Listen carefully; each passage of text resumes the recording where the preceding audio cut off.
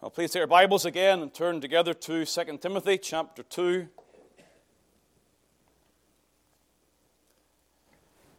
On those times, again, please have a Bible out today. We're going to be turning again from place to place. I will try not to go too quickly, try to allow us to keep up with this. But again, some of the things in this portion absolutely need to be considered in light of parallel scriptures. And so if you have a Bible, there's some in the pew in front of you. Please have a Bible in your hand today. I think it'll be beneficial when we come to the Word of God. We're looking at verse number 11 and following. Again, let's hear the Word of God and we'll pray and ask for God's gracious help. Verse 11 of 2 Timothy 2 says, "It is a faithful saying, for if we be dead with him, we shall also live with him. If we suffer, we shall also reign with him. If we deny him, he also will deny us. If we believe not, yet he abideth faithful. He cannot deny himself." Amen. Let's bow together, please, and seek God's face in prayer.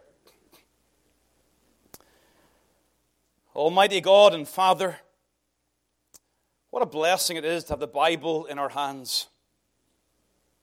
That you, the eternal God, thrice holy, triune God, far above all humanity, would yet come and condescend to speak to us in words that we can understand. Oh Lord, this is wonderful grace.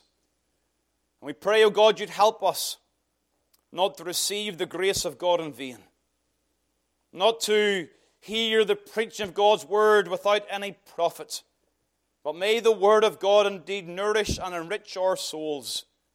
Come, O Lord, we pray. Open our minds to understand these things, and open our hearts to gladly receive the truth of thy word. Help every hearer. Give us the grace to remove every distracting thought. Give us the physical strength to attend to the word, and may the word therefore benefit our souls. Bless those watching on also. Again, may the word of God come to all as a word in season. In Jesus' name we pray. Amen.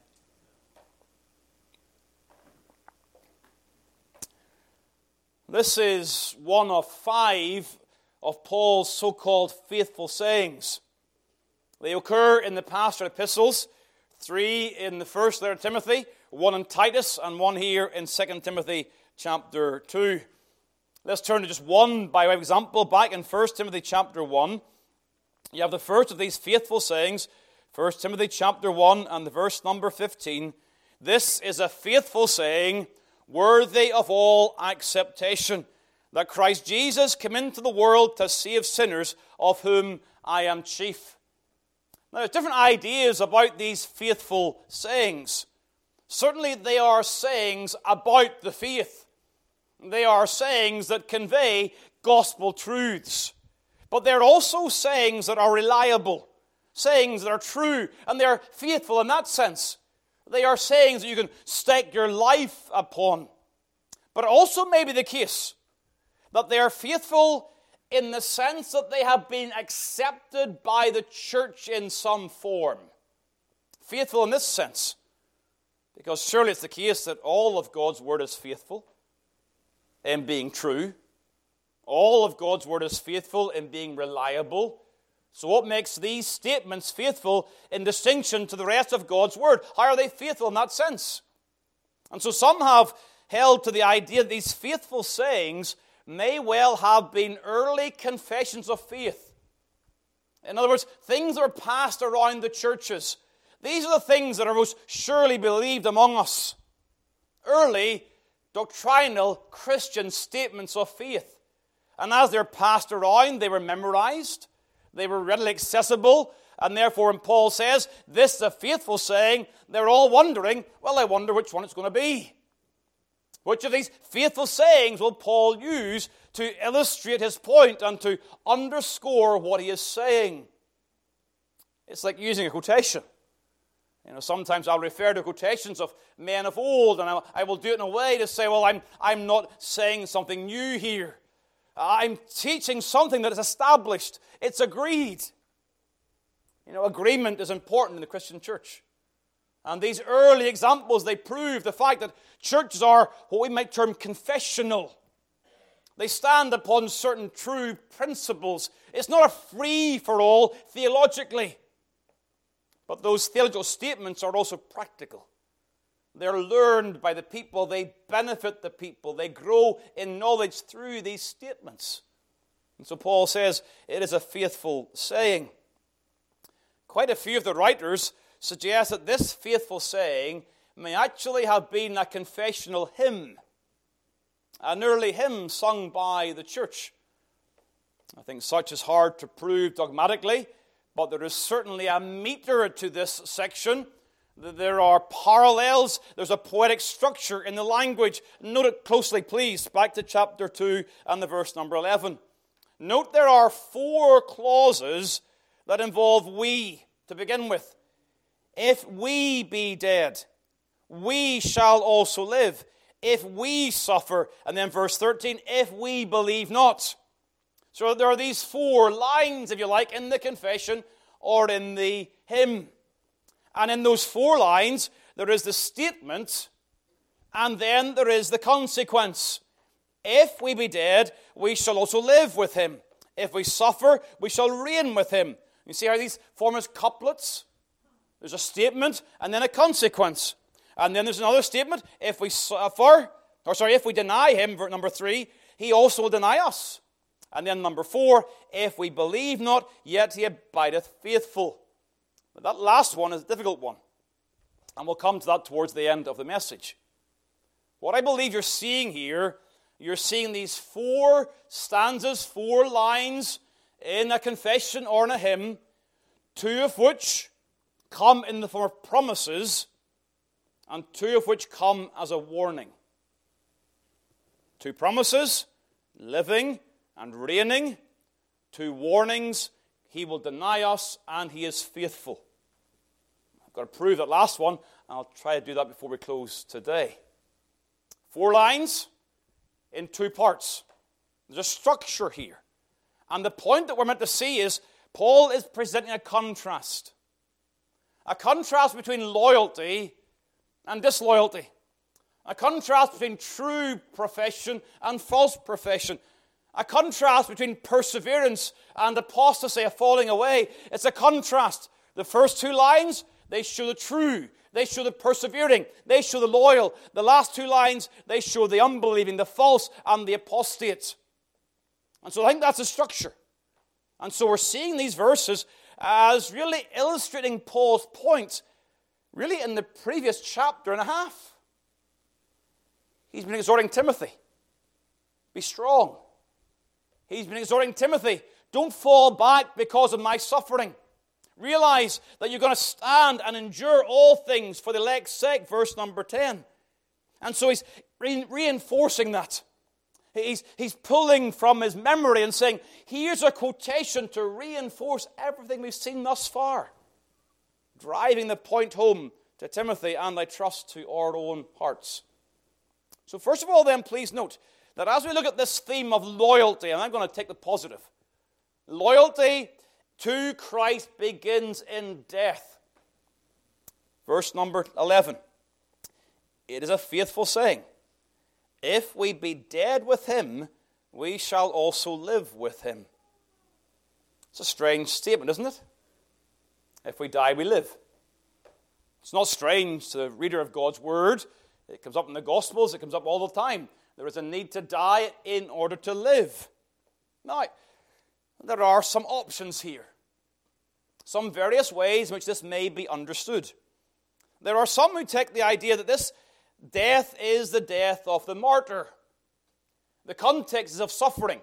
Paul's about to die, and therefore he's telling Timothy, even if you die as a martyr, you shall live. And that's one of the ways these verses are understood. It's, again, a promise, an encouragement. Press on. Don't give up. Even though your life is taken from you, there's still the prospect of life with God forevermore. Some suggest, well, it may not actually be about actually dying, because the next text refers to enduring. We'll see that in verse number 12. It refers to pressing on through suffering. So therefore, it is just about being willing to die. Dying to self in that sense. And if we die to self, we take up a cross, we shall live with the Lord. Maybe that idea. I don't think, though, either of those are the primary thought here. And I say that because of the term that is used here in verse number 11, if we be dead, and it's this phrase, with him. Now, you will note the word him is there in italics. The words dead with translate one word in the original. And in the original, the prefix to the word, it's a word for death, is the three-letter prefix in Greek sun, and it has the idea of together. And so what he's saying is, if we be dead together. And then helpfully, the Authorized Version has used this word him to help us get the sense. If we dead with him. Referring back, of course, to Christ in verse number 10, which is in Christ Jesus with eternal glory. If we be dead together. Well, together must mean someone else. And so I think correctly, the King James Version translators have supplied the word him to give us a sense of the term. It is dying together with Christ. The same verb is used by Peter. Remember, Peter gets in a twist in terms of the Lord warning him. He's going to deny him. Peter says in Mark chapter 14, he spake the more vehemently, if I should die with thee, together with you. Even if I die with you, I'm not going to deny you. That was Peter's language at that time. And so you get this idea of what is it to die with Christ? If this is true for all believers, then in what sense do all believers die with Christ? And of course, Paul has taken that concept and used it several times before. It's not a new idea for the Apostle Paul. And so Paul's usage should govern our understanding of this particular text. Hence, you need your Bible. Going back to Romans chapter 6, please. Romans chapter 6. Again, young people, please understand this, and not so young. Understand, please, the Bible must always interpret the Bible. And so there are various rules of interpretation. And so you see a difficult little phrase like this, and what could it possibly mean? Well, yes, you look at the context. It's certainly dealing with the issues of suffering and tragedy in terms of your Christian life. You may lose your life for the gospel.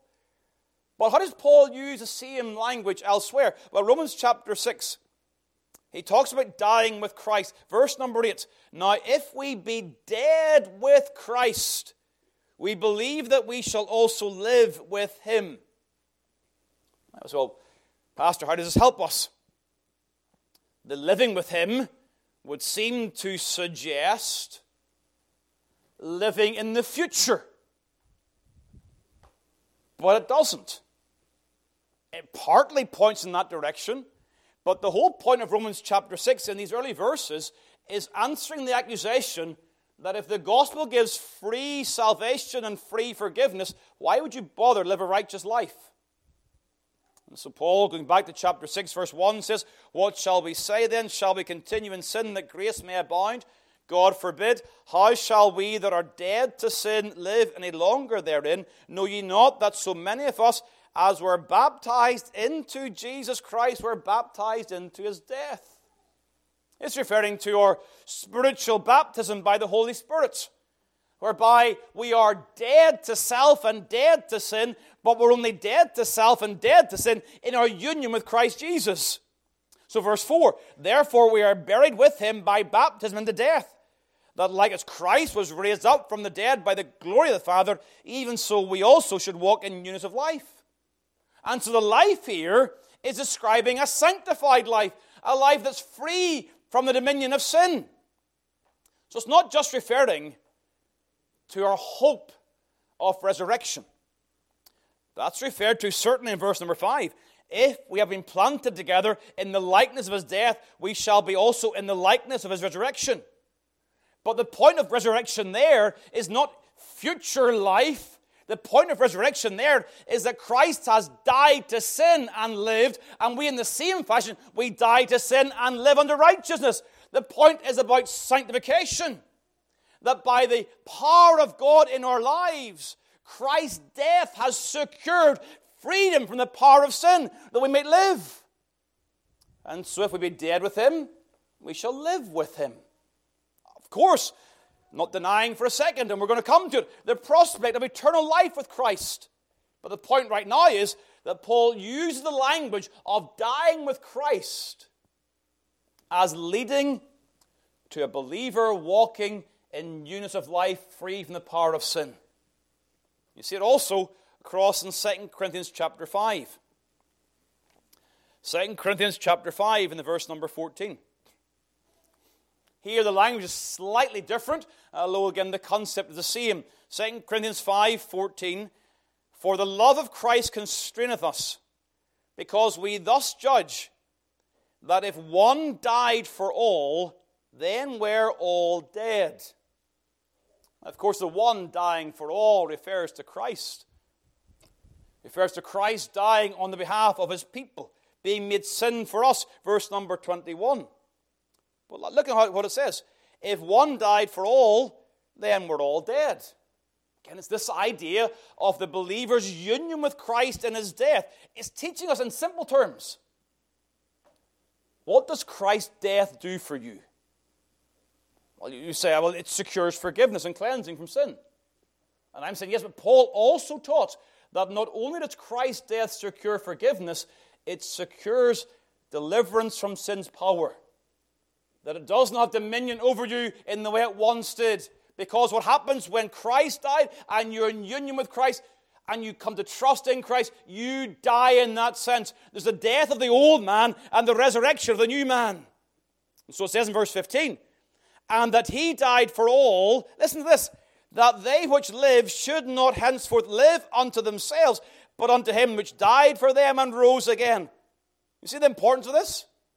It's this idea that when Christ dies, he secures for his people the power to break sin's reign, whereby they don't need to live as a slave for sin any longer.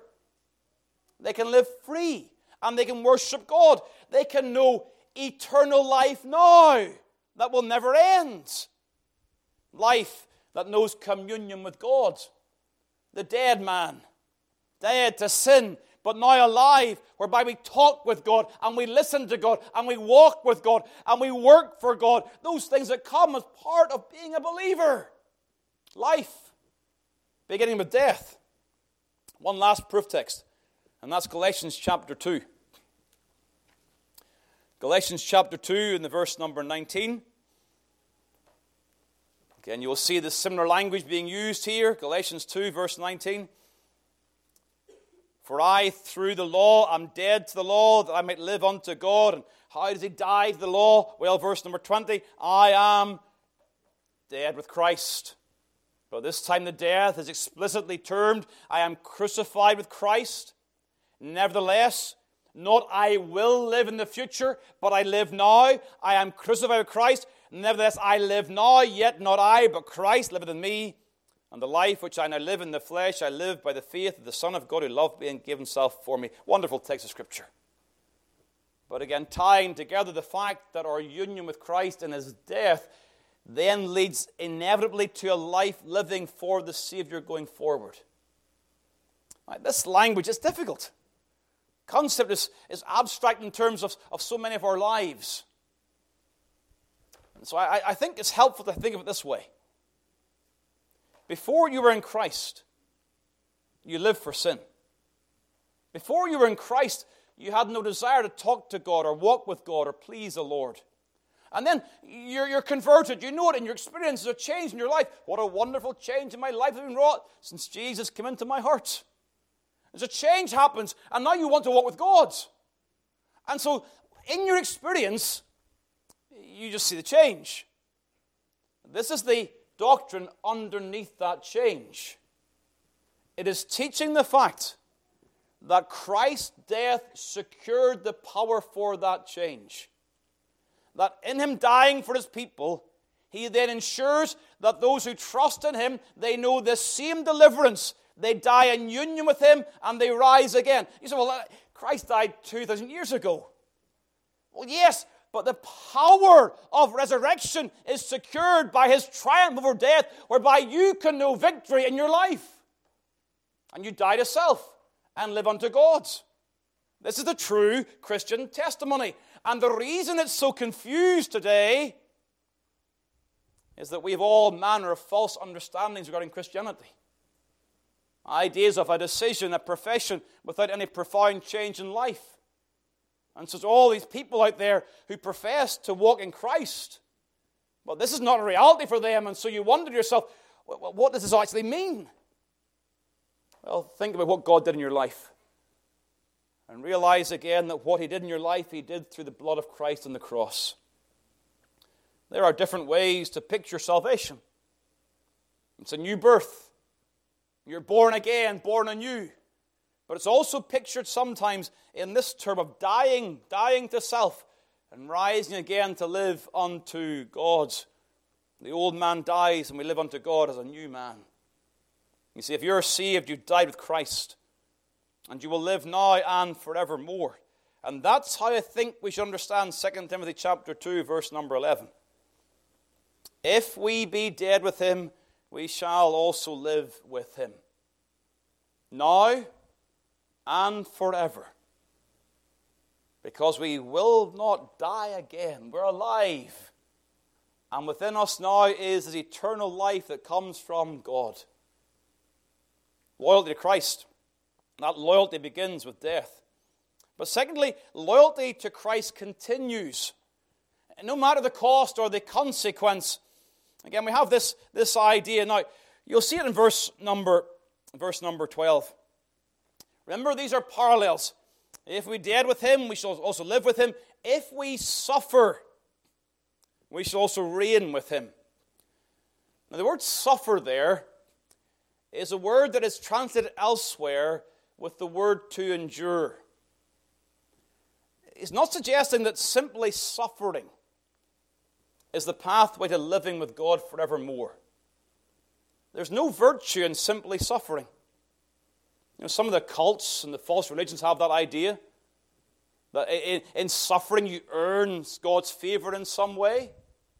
This is not describing the idea that you simply suffer and then through suffering you find yourself in glory. The word that is used here is the word for endure, used that way elsewhere. And it's making the point that those who live for God, they then endure their afflictions. They press on through the matters of their sufferings. Let me show you some of these references. Turn, please, initially to Hebrews chapter 12. It's probably the best known reference to this word. This word endured. It's translated with the word endure in Hebrews chapter 12.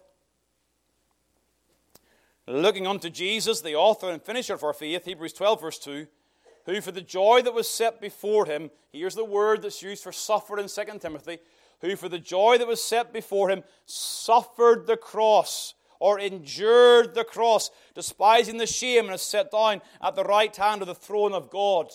It's not a passive suffering involved here. It's not laying back and just taking what comes to you.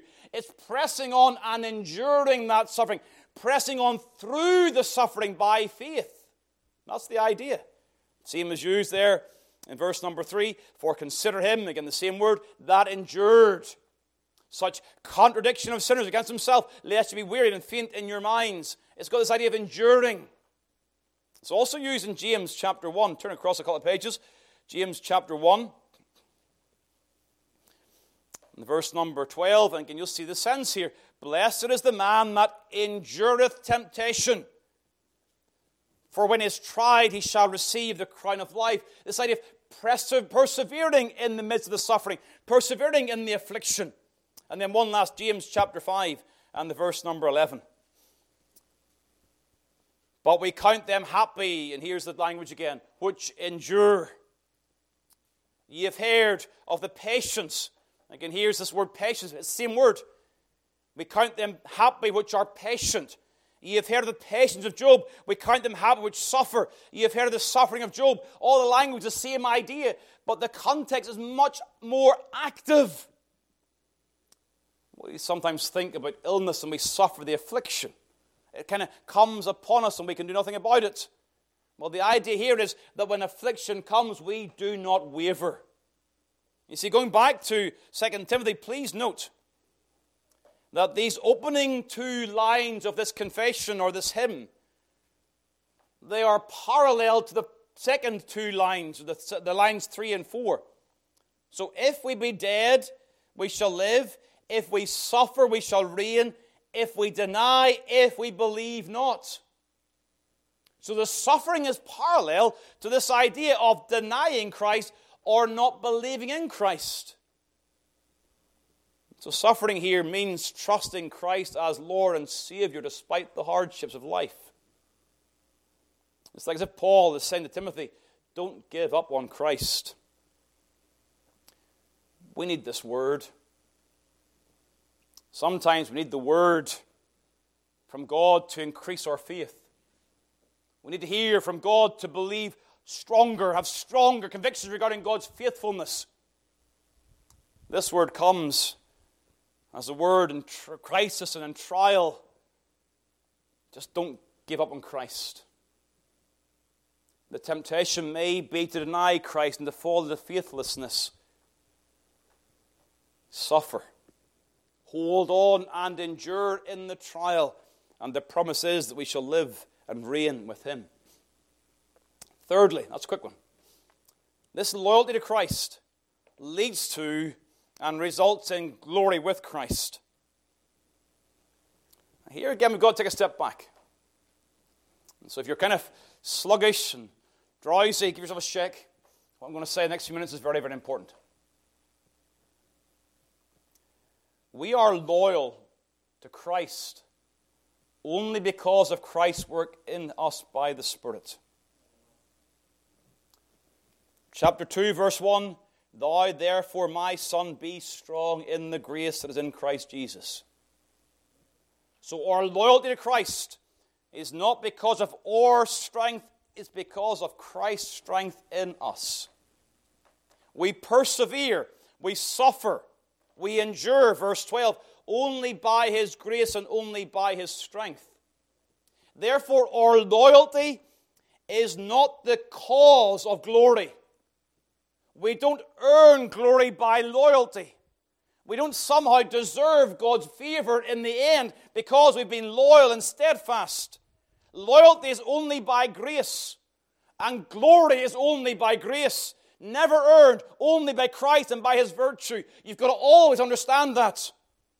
If you miss that, and you find yourself faltering at some point in your life, you may think your loyalty is wavering, therefore perhaps your glory will waver. It's only in Christ. Having said that, only the loyal will live and reign with Christ. Only those who persevere to the end will be saved. The Bible's clear in that as well. It's by grace, it's by the Spirit.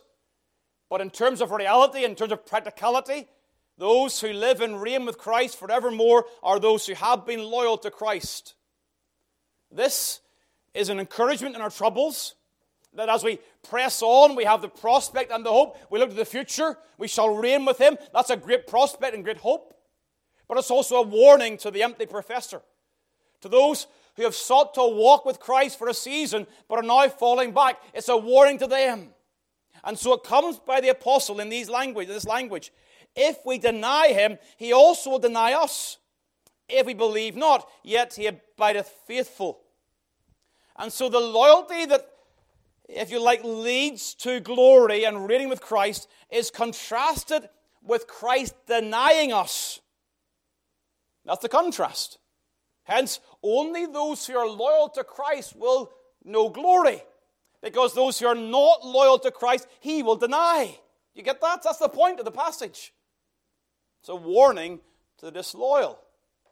It's a comfort to those who are steadfast in Christ. And so the contrast comes by way of a promise and in light of the warnings of perdition. Note the promise to begin with.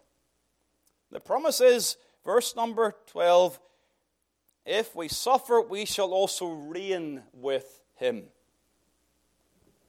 Reign. That's what a king does. This idea of dominion. And yet here we have a passage that tells us that God's people will reign with Christ. What on earth does that mean? Well, we know from Romans chapter 8 that if we suffer with Christ, we may be also glorified together. We know that from Romans chapter 8, this idea of glory, even for those who suffer with Christ. The context here, 2 Timothy chapter 2. But please turn to Revelation. The language of future reign you would expect to find in a book that speaks so much about the future blessings of those who will suffer for Christ. Remember our studies in Revelation? Written to church who are suffering persecution, suffering greatly for their witness for Christ Jesus. They are witnesses, they are martyrs for the Lord. And in the context of martyrdom, there is much language regarding reigning and righteousness. Revelation chapter 1, verse number 6. Now let's go to verse number 5. Unto him that loved us and washed us from our sins in his own blood, and hath made us kings and priests unto God and his Father. The promise of the Old Testament, the Old Covenant, coming to fulfillment in those who've been washed in Christ's blood. The promise of being a king unto God. When? How? Well, at times in Revelation, this reign is seen as being a heavenly reign. Turn to Revelation chapter 20.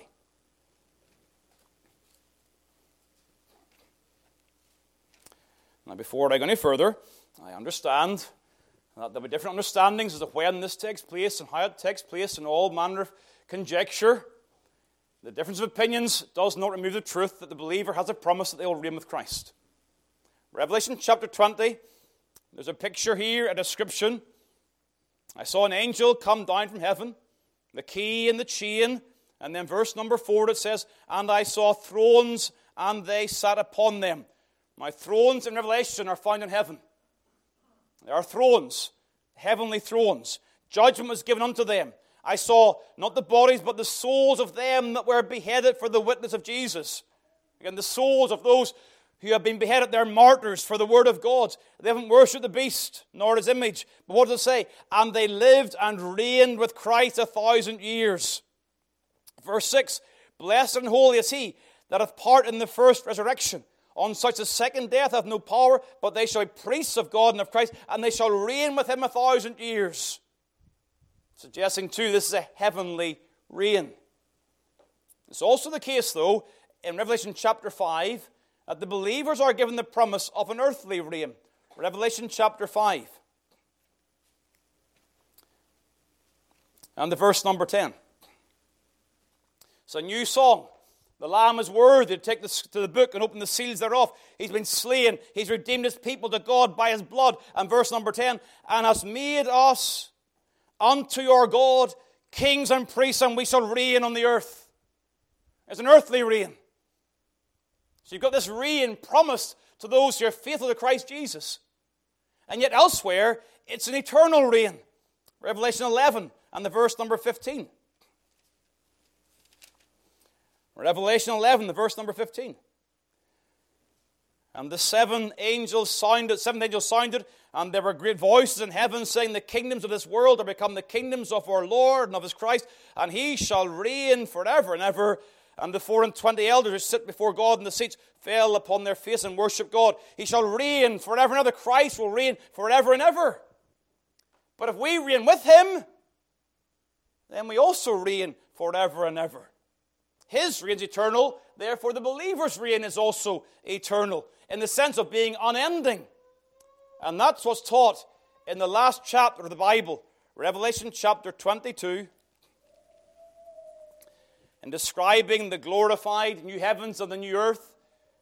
Jerusalem has come down upon earth, it says, and there shall be no night there, and they need no candle, neither light of the sun, for the Lord God giveth them light, and they shall reign forever and ever. The promise of this ongoing, unbroken reign of God's people with Christ in his eternal reign. We shall reign with him. When and how? Well, clearly, there are going to be some differences understanding the progression and the stages of this promise. But think of Christ's kingdom. We are sharing in his kingdom, his reign. He reigns now, and yet not yet. There's an aspect of his reign that right now he's on the throne of David, and he's reigning over this world, working out his good and perfect will as he pleases. And yet he's reigning until every enemy is under his feet.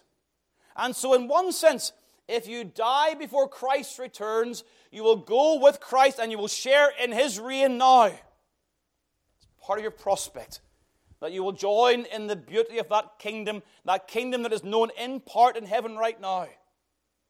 And yet it's not all that will be.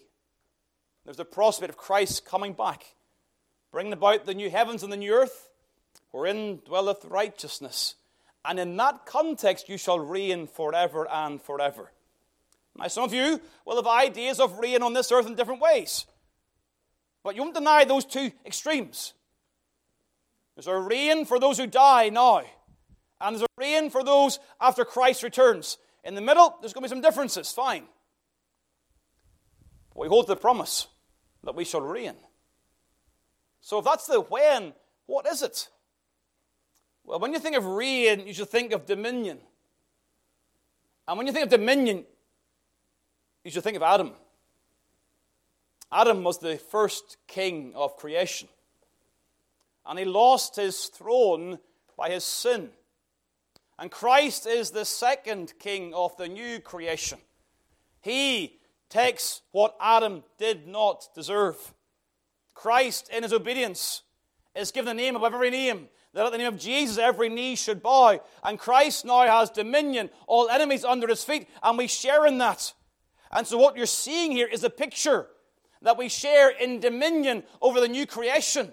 And that means there can be nothing that will harm us, nothing to hurt us, no more tears, no more death, no more sorrow. That's our reign. And we live with Christ forever and forever, praise the Lord. And we delight in God's creation with fullness of joy and pleasures forevermore. That is the prospect of the child of God. It is this reality of living as a king unto God in the new heavens and the new earth, that eternal state of bliss and glory. We shall reign with him. Oh, there's so much in those words. Believers reigning on this earth, the promise of the purpose of God in creation being restored. What Adam lost, restored in fullness, because Christ, the second Adam, died that we might live in him. That's the promise. But there is also then the warning, the perdition. There are two clauses, again back to 2 Timothy chapter 2. There is the promise, if we suffer we shall reign with him. And then there's a warning, if we deny him, he also will deny us. That he will deny us is relatively straightforward, because Christ himself used that language in Matthew chapter 10. Turn back there, please. Matthew chapter 10, the verse number 32. Matthew 10 and verse 32, Christ gives this warning, again, to the general, the company of the disciples. He says in verse 32, whosoever therefore shall confess me before men, him will I confess also before my Father, which is in heaven. But whosoever shall deny me before men, him will I also deny before my Father, which is in heaven. There's the Lord's warnings. Warnings to the apostate, to the one who once confessed Christ. But then when trouble came, because verse number 34 tells us that Christ came not to send peace but a sword. And so when persecution comes, there are those who once walked with Christ, but when trouble comes, they will deny Christ rather than confessing Christ. You see, to confess Christ is to acknowledge him publicly. He is Lord, the supreme God. Lord and God and Savior. And professing that publicly, though our lives may be taken for that very confession. Remember we saw this in Revelation? The Roman authorities said, Caesar is Lord. Confess Caesar as Lord or else die. And believers find themselves literally at the point of the sword or in the point of the flaming torch. Will you confess Christ or will you deny Christ? And they were to say, Jesus Christ is Lord. And they made that confession and they lost their lives for that confession. And those who lost their lives for that confession, what are they doing right now? They're reigning with Christ. That's what they're doing right now. But those who denied the Lord, what's the outcome of their denials? Christ will also deny them. Their hearts are exposed as being hypocritical, as being false. They have not been loyal to Christ. They've showed in their disloyalty that they do not have this new life. And so it's a warning. It's a warning to deniers. It's a warning to those who reject Christ. It's a warning to those who preach false beliefs regarding Christ.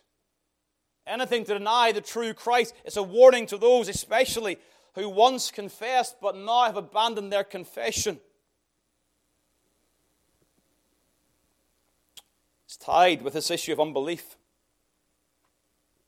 If we deny him, he also will deny us if we believe not. You see, those who deny Christ are guilty of the sin of unbelief. The question is, in what sense is God faithful to those who believe not? Verse number 13. Is it a comfort? Has it the idea that our unbelief can't escape God's faithfulness? Read some this week who suggest that God brings people to salvation even if they are faithless. It's quite a popular thought in the modern writings, this idea that believing not is less than denying him. Denying him is outright apostasy, but there are those who are weak in faith and they believe not, yet he's faithful and they are brought to salvation.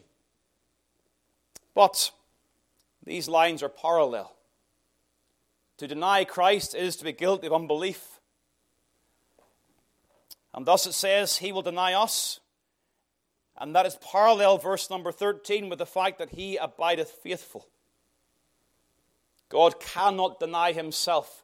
He will always remain true to himself and to his character, and he will be faithful to those who deny him, faithful in his justice, faithful in bringing judgment upon their sin and unbelief. God is not faithful if he overlooks sin and apostasy. He is faithful in bringing judgment against those who believe not. And let me prove that to you, and then we're finished. Romans chapter 3. Paul uses this verb, to believe not, only in one other place. The language is used elsewhere. There's all manner of nouns and adjectives used, but the verb is used only in one other place. It's Romans chapter 3, verse number 3. For what if some did not believe? Referring to the Jews. They have much blessing. They've got the oracles of God. But what if they don't believe? Shall their unbelief make the faith of God without effect? God forbid. Yea, let God be true and every man a liar. As it is written, thou mightest be justified in thy sayings and mightest overcome when thou art judged. And what's the context? It is the context of God bringing about judgment. God will be faithful to his word, faithful to his promises, faithful to his covenant. And one of the parts of God's covenantal faithfulness is to judge those who live in rebellion and unbelief. Indeed, 2 Timothy comes and brings warnings to several who are guilty of turning away from the faith. And so the warning comes at the end. God will be true to himself, but in being true to himself, he will deny you and will bring you to judgment, not to glory. It's a tremendously strong warning against apostasy. And we can talk at length about being saved and lost, and you know that I believe that you cannot be saved and lost. But I believe that it's very possible to forsake a profession, to walk in a season claiming a Christian identity, looking like a true Christian in so many ways. And yet when trouble comes, the Lord is denied. And the heart is truly revealed as not being one that died with Christ. But the old man still lives and reigns. It's a tremendous warning against forsaking a profession that was made. It's very sobering. It's a warning, however, also against unbelief, period. If this happens to those who forsake their profession, surely the same will happen to those who have no profession, who do not believe the gospel, who will not confess Christ. If you die or Christ returns and your state is a state of unbelief, God's faithfulness guarantees your eternal destruction.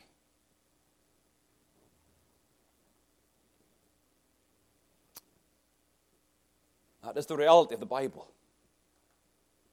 And it must sink into all of our souls today. It must drive us to pray for the lost. It must drive us to the point that we seek to share the gospel with the lost. That we seek that God will work in our community, in our neighborhood. It's a faithful saying. It's a summary of the gospel. Christ died on the cross. Christ lives in the power of endless life. He reigns in that endless life now. And the believer in union with Christ dies to sin and to self, lives unto God, and will reign with Christ forever and forever. That is the joy and the delight of the child of God. I don't know if any of you read Spurgeon's morning and evenings, but this morning was about looking to the future. And he said this: looking further yet, the believer's enlightened eye can see death's river past, the gloomy stream forded, and the hills of light attained on which standeth the celestial city. He seeth himself enter within the pearly gates, healed as more than conqueror, crowned by the hand of Christ, embraced in the arms of Jesus, glorified with him, and made to sit together with him on his throne, even as he is overcome and has sat down with the Father on his throne. The thought of this future may well relieve the darkness of the past and the gloom of the present. The joys of heaven will surely compensate for the sorrows of earth. Hush, hush, says Spurgeon, hush, hush, my doubts. Death is but a narrow stream, and thou shalt soon have forded it. Time, how short, eternity, how long. Death, how brief. Immortality, how endless. If we suffer, we shall also reign with him. May our hearts be loyal to Christ. Let's bow together in prayer, please.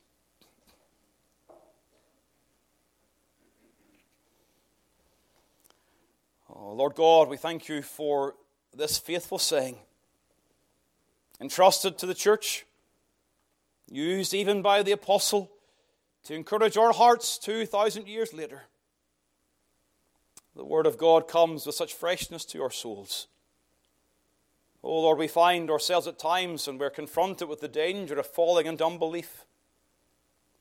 This word is difficult. Our lives can be difficult. And it can seem to be easier to deny Christ than to walk with Christ. May we realize the consequence of such a decision. Help us to walk humbly with Christ. Bless this gathering. We think of those present and those watching on who are guilty of unbelief. Oh Lord, have mercy upon their souls. May you open their hearts to receive the beauty of Christ Jesus. We pray in his name and for his glory. Amen.